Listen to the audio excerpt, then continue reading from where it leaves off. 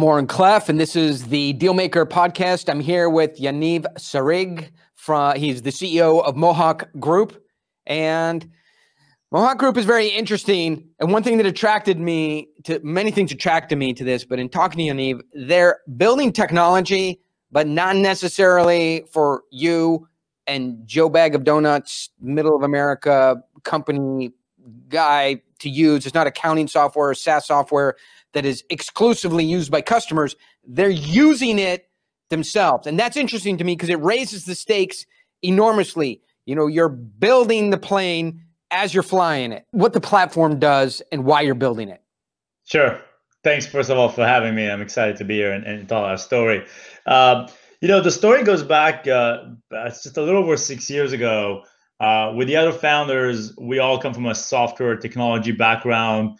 And through a set of events, we got really, curious about e-commerce. And one of the things that really caught our attention was that a lot of the traditional consumer brands that have, created the products that we consumed in the last, say, 40, 50 years in traditional brick and mortar retail, we realized that they were very inequipped to be successful in e-commerce. Just their entire approach to the cycles of retail and the speed at which they were moving, how data-driven they were, just didn't meet the needs of consumers of today. And so we really, the spark that started this company was this idea of how do we build the consumer company of the future? We wanted to build a consumer product company that was designed from the ground up to be a leading company in the e-commerce platforms that we shop in today, the Amazons, et cetera.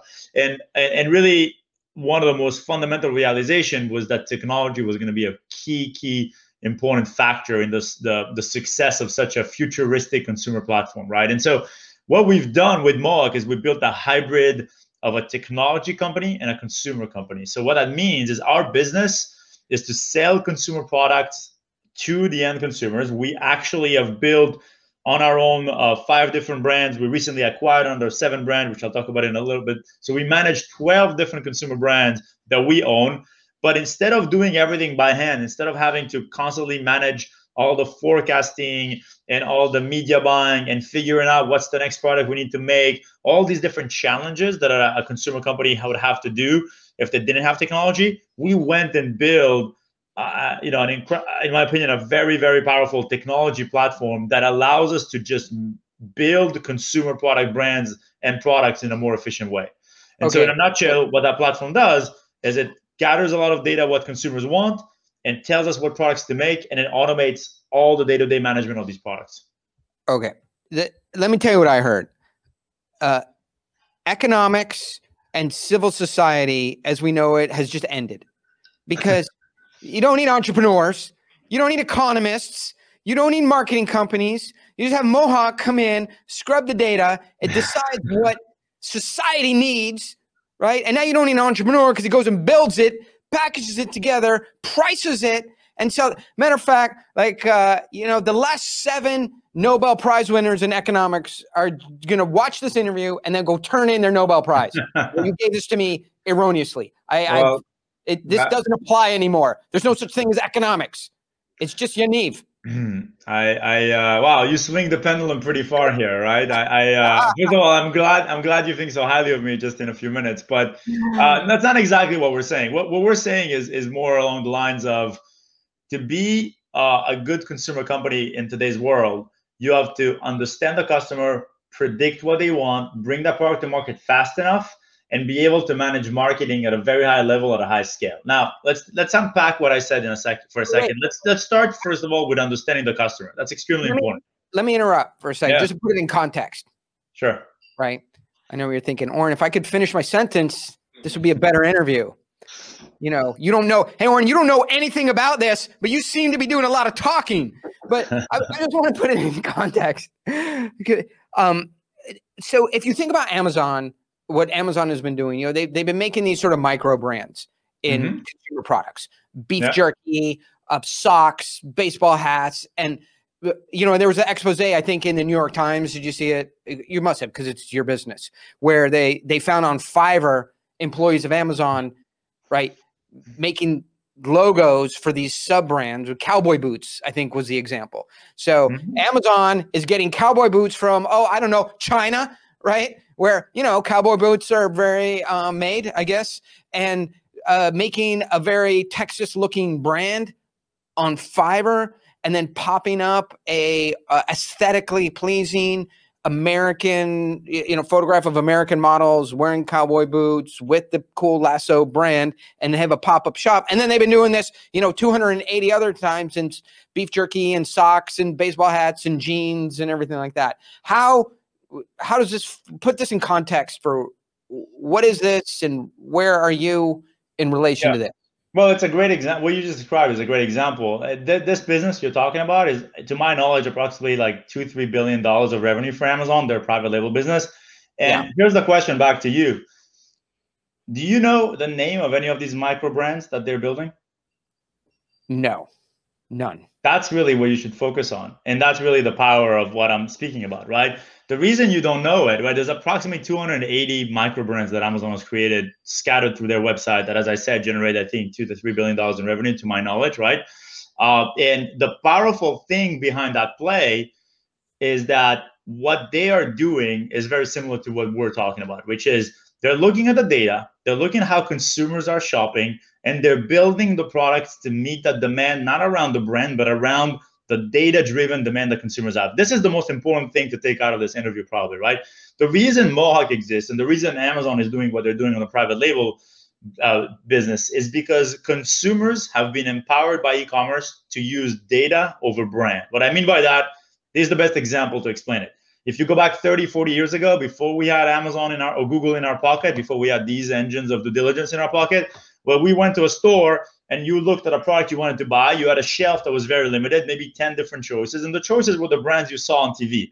And you had no data. You didn't have reviews. You couldn't do price and feature comparison. You had absolutely no way to know, except that you kind of like were programmed to say that, hey, Samsung, that means this value, this price. Sony means this value, this price. And that was just kind of like the power of the brand, was to make you believe that. Whether that was true or not, you just had no data. What's amazing with e-commerce is you fast forward to today and you look at how consumers shop. Take Amazon, for example. 75% of all product searches on Amazon don't have a brand in them. What that tells you is consumers are feeling empowered by this technology. And instead of looking for, say they need an air purifier, right? Because they think that they need to breathe better air, right? So they're not going to say, I need an air purifier from Black & Decker or from some other brand they know. They're going to say, best air purifier for small rooms, best air purifier for pets, right? And a million other questions that just come from their mind as to what solutions to a problem they're looking to buy. And then what they're going to do is they're going to look at the data. They're going to look at the ratings. They're going to look at the products. They're going to look at the features.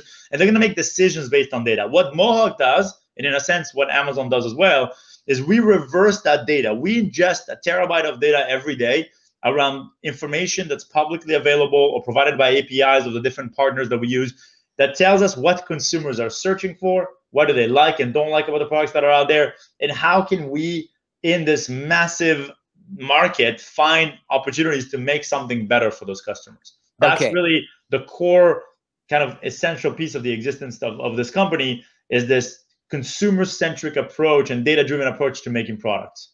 All right. Let me unpack a couple things here. I looked at your resume and your background in Mohawk, and I said, oh my God, I got to do a 10-minute interview here. Let me see how fast. But now I want to do a 3-hour interview. We've run out of tape. I have a million questions I want to unpack. So you know what this reminds me of? I can't give you the name of the brand, but do you do any sports like triathlete or tricross, or what sports are you into? I used to. I'm just too consumed by this entrepreneurial journey at this point, which I should probably do more of it. But no, I mean, yeah.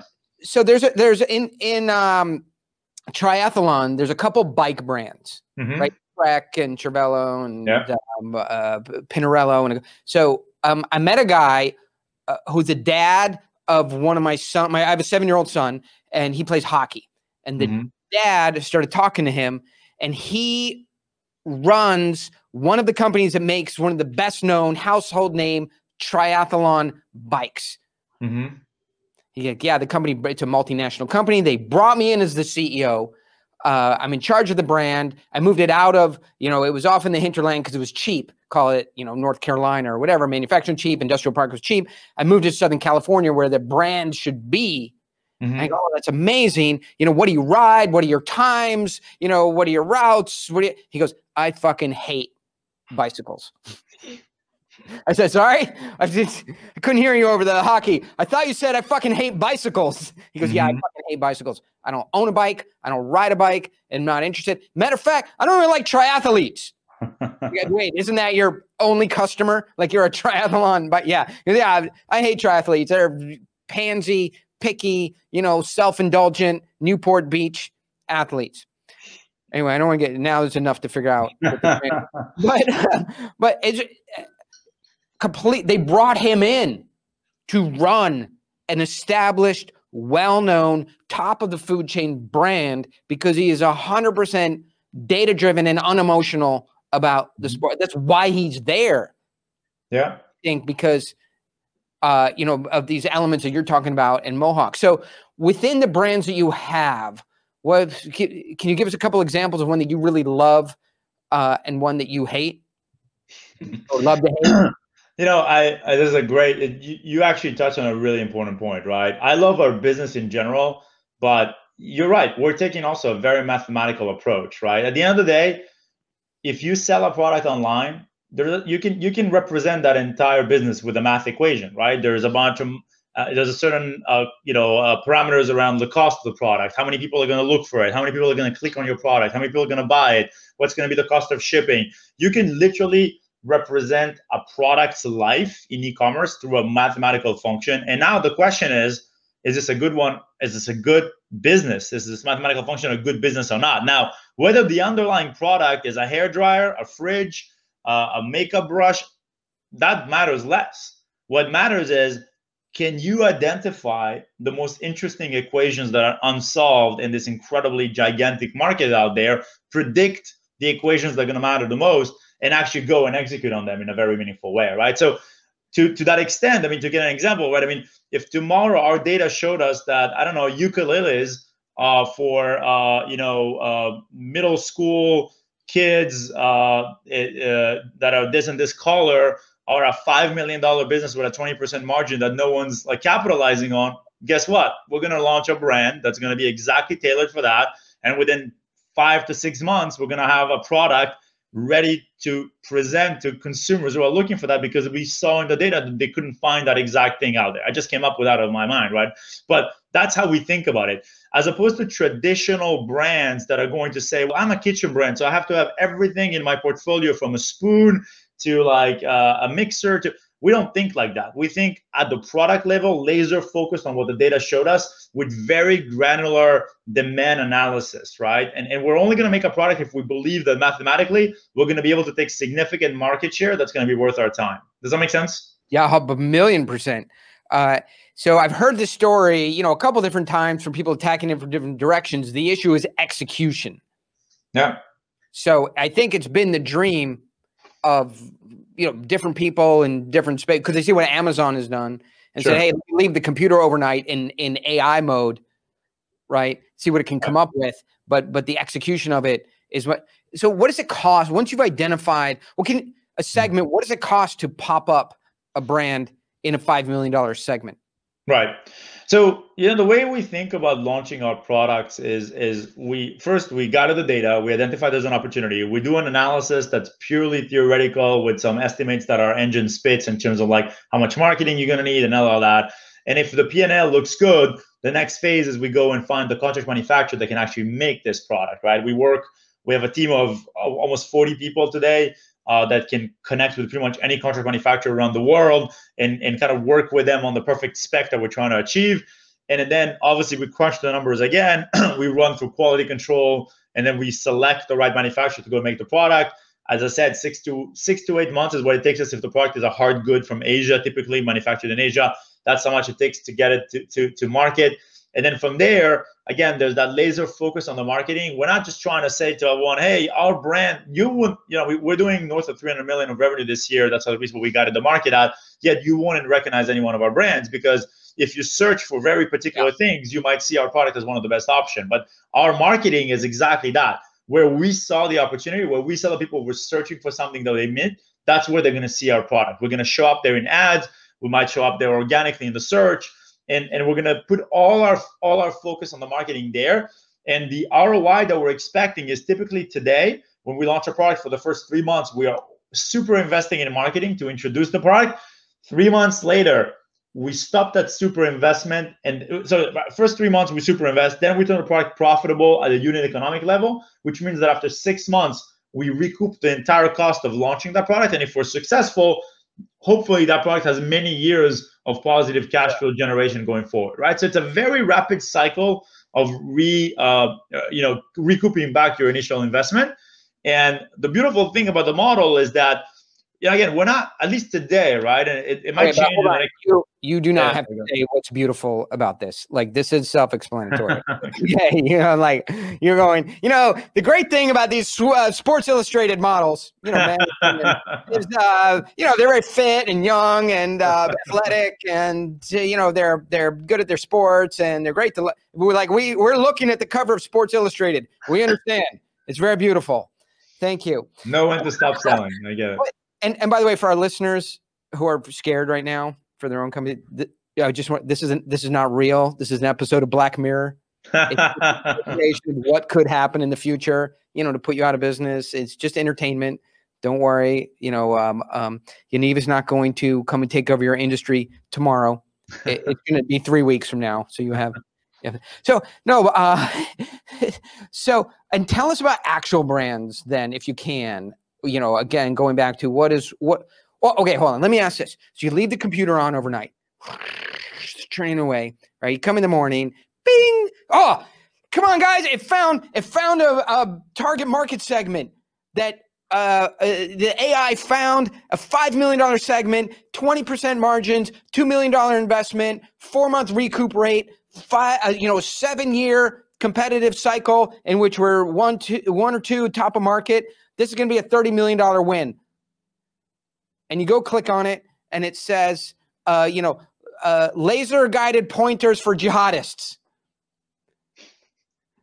or whatever, right? Something that you don't, a alternative cigarette that has more nicotine in it, and we can sell it out of Jakarta where they don't have the rule of law, right? Or, so you must come up with things that are either in moral or ethical gray areas, or even beyond those gray areas. They don't work for you. But how do you make those judgment calls? Yeah, right.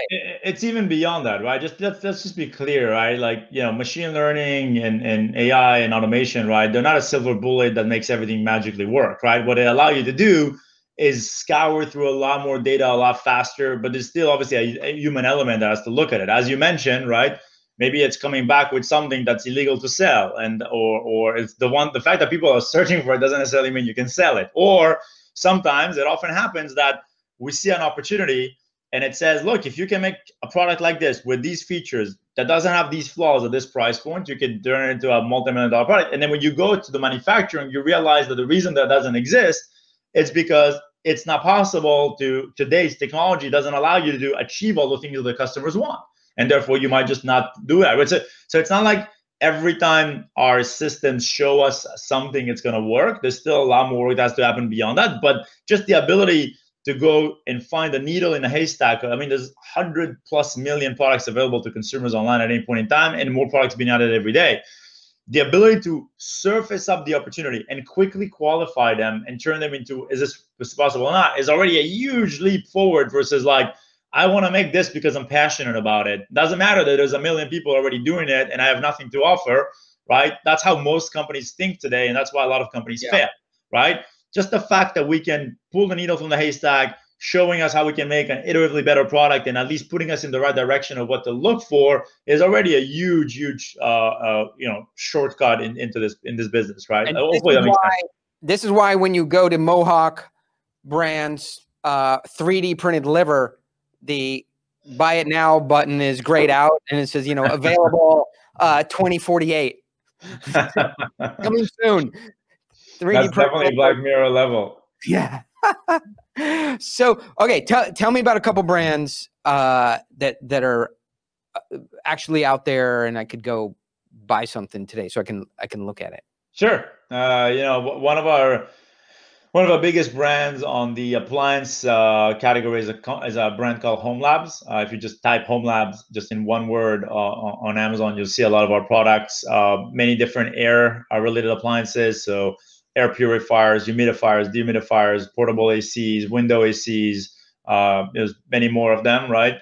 That particular category was interesting to us because one of the things that happened is, over time, as we get more and more comfortable with our model, we started looking at bigger and bigger segments where the price tag is much higher. So, if you realize that you can find a way to sell 100 hairbrushes a day for $30, well, why couldn't you sell 100 fridges a day for $200, right? And so as we went up the value chain and explored that category, we realized in the data a few things. First, those are some of the fastest growing categories, because most of us as consumers, until not too long ago, we would never buy a fridge online or a air conditioner online. We would have to go to the store and see it. We just didn't feel comfortable around it. So those are categories that are more nascent in e-commerce and growing faster than the ones that are before. Second, there's less competitors, right? And anyone can go and start a makeup brand or a beauty brand on Amazon, because obviously the cost of goods are not that expensive. And I mean, try to put on a balance sheet a bunch of fridges, it's going to become pretty heavy, right? And third, the companies that do compete in that space, the appliance companies that we grew up on, are some of the least sophisticated in terms of digital marketing. So when you think about all these things together, it was an area that at a macro level, from a data perspective, definitely interested us, and we were able to get some pretty significant success there over time. Again, every product has its own story, right?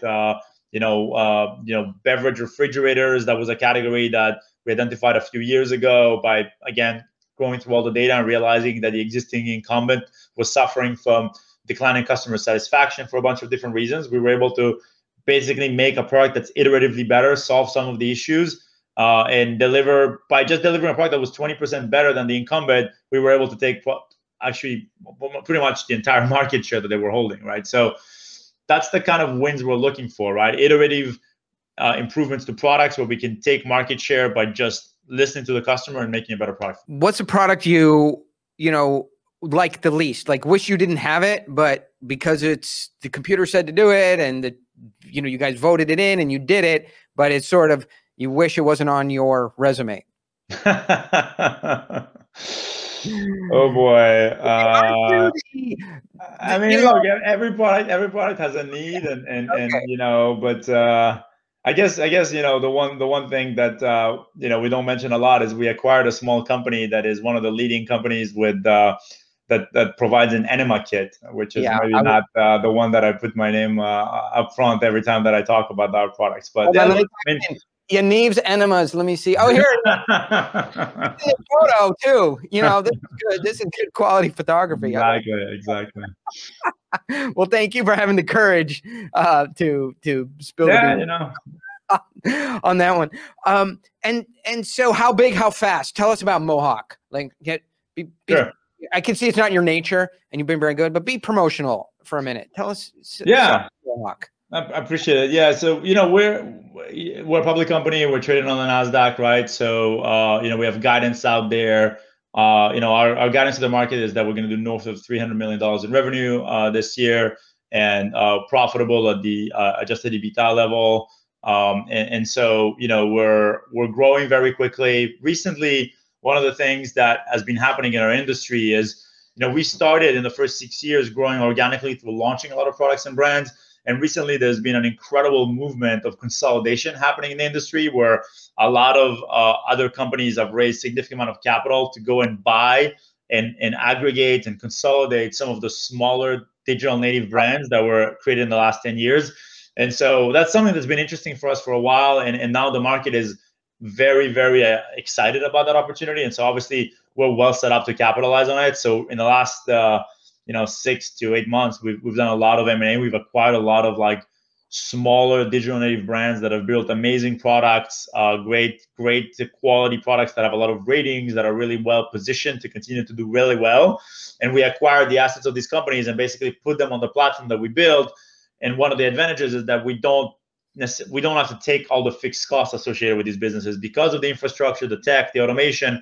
We can typically pick and choose some of the talent, prove it on board, but most importantly, we just take the assets, the products, and we bring them into our portfolio, right? So that's something we're going to continue to do, and I think that's going to be a very exciting part of our growth in the next few years. Yeah, some brands like Toyota and just some. Exactly, yeah. The Mohawk brand, here in a couple years. Let me see if I can turn the corner here. And so you're so data driven, and analytics is such a critical centerpiece to the business.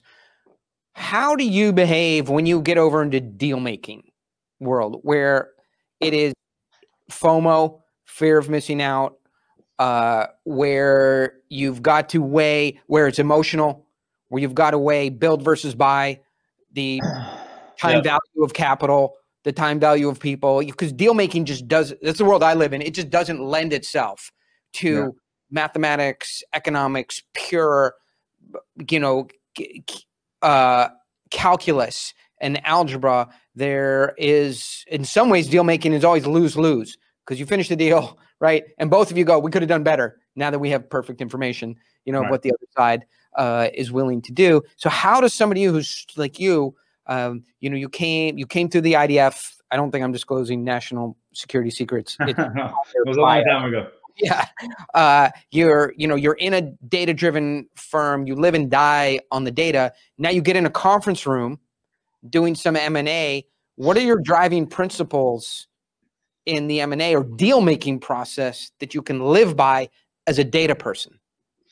That's actually a really great question. And there, you're right. If you took a purely mathematical approach to deal making, you might be in a position where you might miss actually one very important element that sometimes I wonder how it can be modeled mathematically as well, which is momentum, right? Like there is an element of understanding, what momentum does to your capacity to continue to create deals, right? And so, there are thresholds that, of course, you can never cross. You cannot make bad deals. That's just not acceptable. And you need to just absolutely be certain that does not happen, because it can rule your entire your momentum can also be ruined by making a bad deal just for the purpose to make another deal and continue to create traction, right? On the other hand, if you go and try to be absolutely perfect with every deal and get the best possible deal, you might miss on opportunities because you were penny wise, pound foolish, and you thought the valuation should have been 3.5x and not 3.7x the trailing 12-month EBITDA, and just doesn't meet exactly your calculation, right? So somewhere between those two. Let me contextualize those 2 points, because you're a very experienced deal maker and you're just blowing by like a million topics. So I just want to pump the brakes here a little bit. From the sense of trying to optimize a deal, my experience is, and I want to see if you agree, you can fatigue the deal or the participants or the seller. Absolutely. Right. And so the more you're in a deal, because this happens to me all the time, where we've agreed on a price and it really, the adjustments really don't matter. That's why when you see a big real estate deal announced, it's $200 million. What, it wasn't 199 million, 500, like somebody didn't care about $500,000. Just the both parties fatigued and said, fuck it. 200 million? Sure. Done. Go on home for a hockey game and dinner. So you can fatigue sellers by trying to optimize your position. And I think that's something that you have to live with in M&A, is you can achieve an objective, but reaching that objective numerically or algebraically can put the whole all the relationships and the whole deal at risk. From a momentum standpoint, I think about it and I want to see if you agree. I feel like momentum is very tied to counterparty risk. Yeah. Right. So we have to keep the deal moving along, but if the person on the other side, the seller, seems unstable or risky, or they might change the deal, then momentum slows down as we need to learn more about the safety or the reliability of the seller, and then it can just sort of grow. So momentum is finding good counterparties that believe each other is going to perform on the deal, even if there are small variations. Because of the 100 deals I've been in, I would say half of them we had to slip documents. It was perfect at closing, but we couldn't layer on more legal, more accounting, more time. We said, guys, let's close. You're going to close with a little bit of lax security. We're going to close with a little bit too much money. We're going to slip the document, settle it all out over the next 90 days, but at least we keep the momentum moving forward and get a deal closed. Right. Imperfectly, but done. So those are things. When I think of momentum and when I think of optimization, I think of counterparty risk and I think of fatiguing the seller. Yeah, and you're absolutely right on all these. And I think I would add one part of that I wanted to convey was that, when you buy an asset or a company or whatever, you have a certain plan of what you're going to do with it. You obviously want to grow it, you want to make it perform, and you're constantly looking at the price you paid versus what you're going to be able to do with the asset. Now, you come up from, you kind of like calculate everything on an Excel spreadsheet, and you say, well, if I pay 5x and I'm going to get it to here, then it's going to be worth it for me because XYZ, right? Now, let's say for some reason you can't get that exact multiple you want, but it's a little bit off. Obviously, if it's dramatically off, your calculation is broken. But it's important to just realize that you just don't know everything. You make some assumptions as to the trajectory you're going to have with what you're going to do with this business, and you typically probably put it somewhere in the middle, right? To not be too conservative and not to be too aggressive. But at the end of the day, if you're just going to let the deal die because it wasn't perfectly aligned with the curve that you created on your Excel spreadsheet, then, it's that this concept of perfect is the enemy of good, right? You got to acknowledge the fact that you don't have all the data, and it's quite possible that actually you're going to do much better, right? And you might have been too conservative and vice versa as well, right? But not being penny wise, pound foolish, not letting the momentum of the deal completely die because you're at 2 points from where you need it to be, and you can maybe negotiate something else to kind of cover for that is very important in my opinion. So I think what I hear you saying that in September of 2019, you didn't model as your key assumption COVID. Exactly. That's a good version of it. I have a friend, a guy worked here, and he started a company, asked me if you should start it. I said, no, you should not start this crappy business where they are delivering soil enhancement, like, cow shit to consumers. It just didn't seem like there was, over the internet on a website, and they had some videos and they got it working and they were doing $1.4 million, and then COVID hit. They're doing $30 million. Yeah. I mean, so that's part of it, right? You can't predict, you don't know, you don't have all the data, right? And black swan events like this can be good or bad anyway, right? So it's something that you got to think about as you again, don't lose momentum because it's not perfect. I know I need to let you go, but I want to get your perspective on one other thing. You go into an M&A deal, and you try and bring market sensibility to an inexperienced seller. So you know what these assets are worth. You know what they trade with. You understand the inherent risk of them. You know that if they leave you, what they're going to find out there in the market in terms of lower quality buyers, lots of LOIs, drop deals, wasted time, and you're trying to bring reality to their frame, their mindset. And in essence, you're sort of having to teach them the M&A business in order to do a deal with them. Right.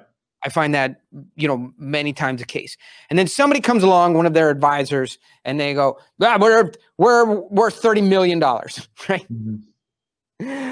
And so how much time do you invest with a counterparty, a seller, to try and help them get into alignment with reality?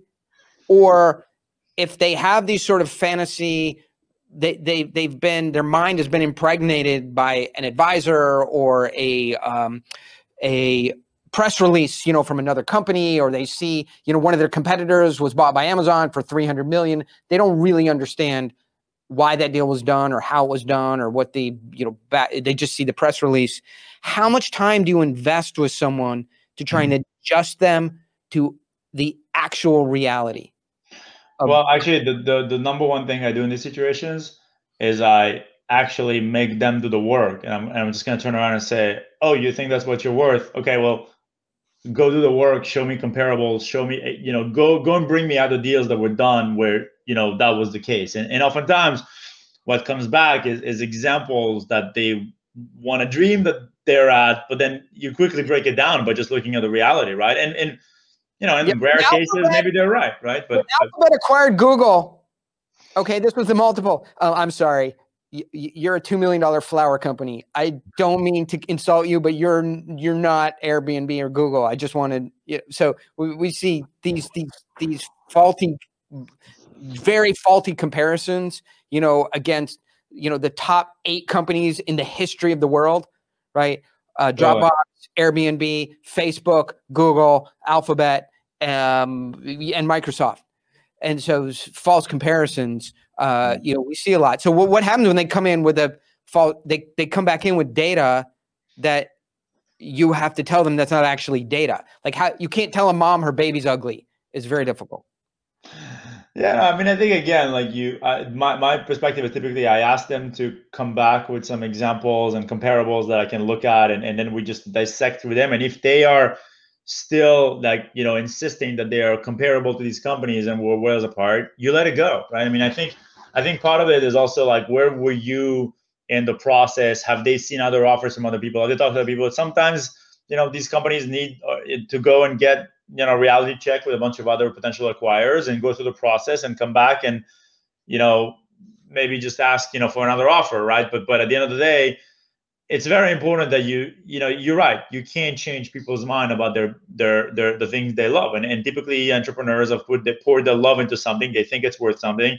You have to respect that, right? And say you have to respect it, and you have to tell them like that. I agree. I mean, it's fine. Like, just please help me go do the work that I can look at this from your perspective. Show me why you're comparable to these deals and why you're the same as these companies. Let's go through that together. If we still disagree, if we had a meaningful conversation, you showed me other data and you believe that you're comparable and I don't, then let's part ways. Go get some other offers. If you still think that it's worth talking to us, come back. But you're just gonna lose your mind if you try to run after someone who is convinced that it's worth something that you don't, right? So if logic doesn't work, maybe time does, and if it doesn't, you just gotta know how to let go. So I got to let you go. I want to drop an Easter egg in case we talk again.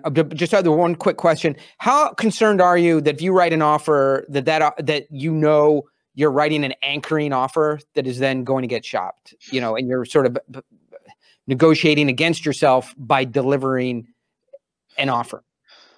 Yeah, I mean, we typically only provide an LOI with an exclusivity clause, and then we just make it pretty short-lived, right? Like here's the offer, please sign it. You got this amount of time. Otherwise, again, you got to be able to walk away from any offer that you put out there, but you also have to make sure that you secure exclusivity for long enough time to actually finish your due diligence and close the deal.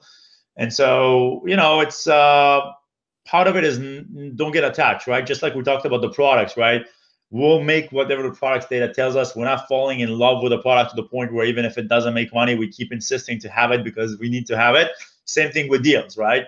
Yes, it's you can get enamored with a deal, but it's important to have your self-control. Make sure that you are not enamored with it for the wrong reasons, and make sure that when you make an offer, you're also ready to let go of it if it doesn't work out. Yeah, fair enough. I don't want the answer to this because I hope maybe we'll talk again and we can get into it because this is to me, it's a huge issue. I just want to know if you run into it. You're negotiating with someone in good faith. They're under LOI or not under LOI, but you're investing time and money and effort, and you've arrived somewhere. Say an acquisition price of say $5 million, right? And do you ever do retained equity, or you just buy it outright, 100%? We typically buy 100%. 100%. Okay, so you arrive at a price of 100% purchase and sale agreement in principle.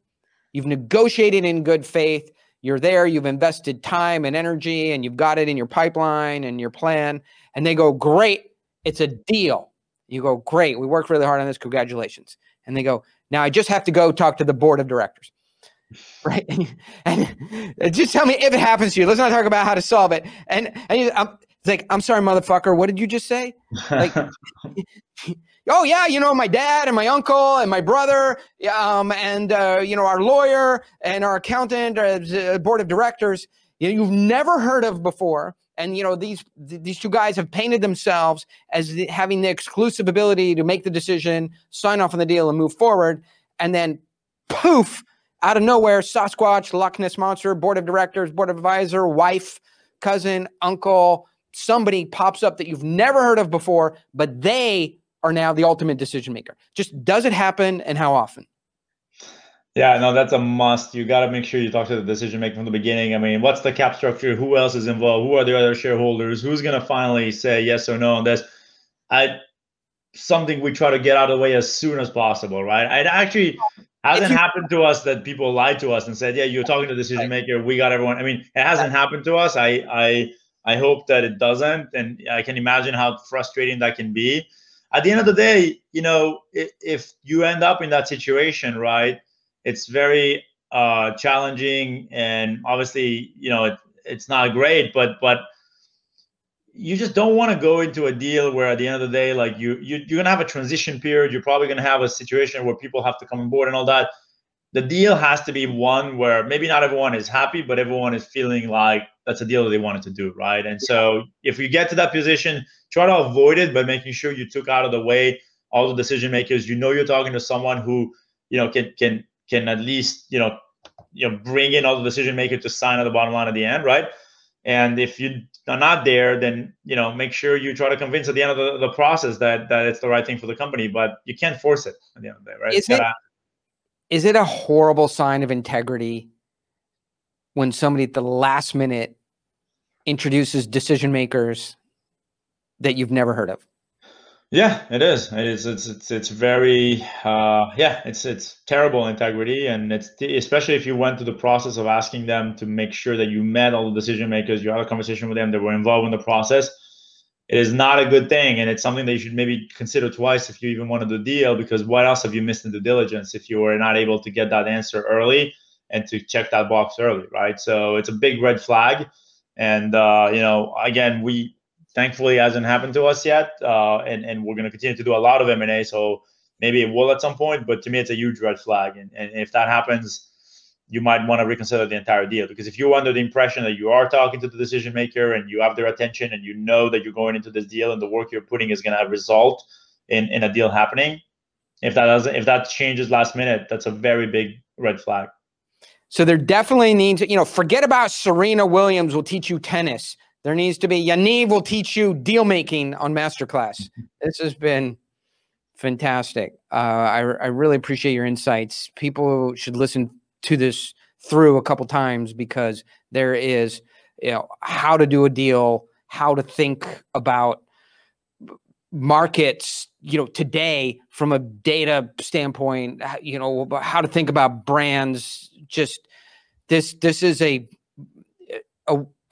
mining opportunity for everybody to dial in much tighter on their own businesses. I learned some things here, and it's been fantastic. And I think the other thing, if you pull back a little bit, you can see the difference between a public company and a private company. Lots of swearing and loud yelling, and public company, measured tone, very professional answers, thoughtful replies, and reasonable, considered approach to doing business. Private company, lots of yelling and swearing. So it's a good. I do the yelling and swearing in my mind and just filter it out.